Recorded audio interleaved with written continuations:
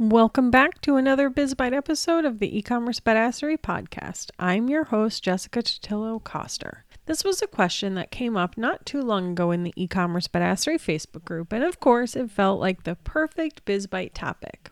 What is the ideal delay time for an email pop-up form? Now, there really are no hard and fast rules here. Ultimately, you'll want to test the timing, which is really easy to do inside of Klaviyo.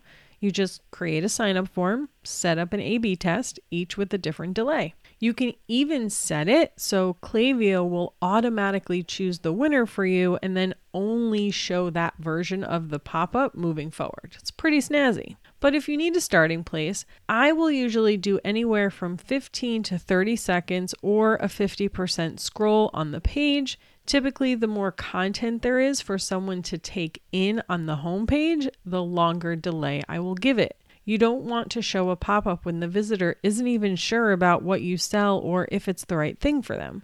But of course, you don't want it to be too long either because the user may leave your site before they even see your pop-up. The good news is, if you're using Klaviyo for your forms, they now have a feature called a teaser.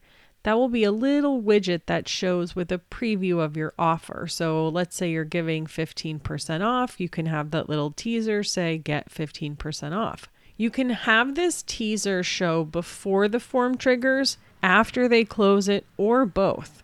So even if your form pops too soon and the user closes it, they'll easily be able to get back to the form to take advantage of that offer and then hopefully convert. Another thing you can try, which we tested in my previous day job and it actually performed really well, was to use a slide out instead of a pop-up. And we had it pop up once they showed some shopping activity like visiting a collection or a product. This way we knew they were already intent on shopping, which would make that discount offer a lot more enticing. You could also try an exit intent pop-up that only shows when someone goes to leave your website. This doesn't work perfectly on mobile, but it's still a good test to run. Like most things though, the only way to truly know what works is to run a test, find the winner, and then create a new test against that winner. And that's a wrap on today's BizBite episode. Thanks so much for spending your time with me today, and I'll see you on the flip side, friend.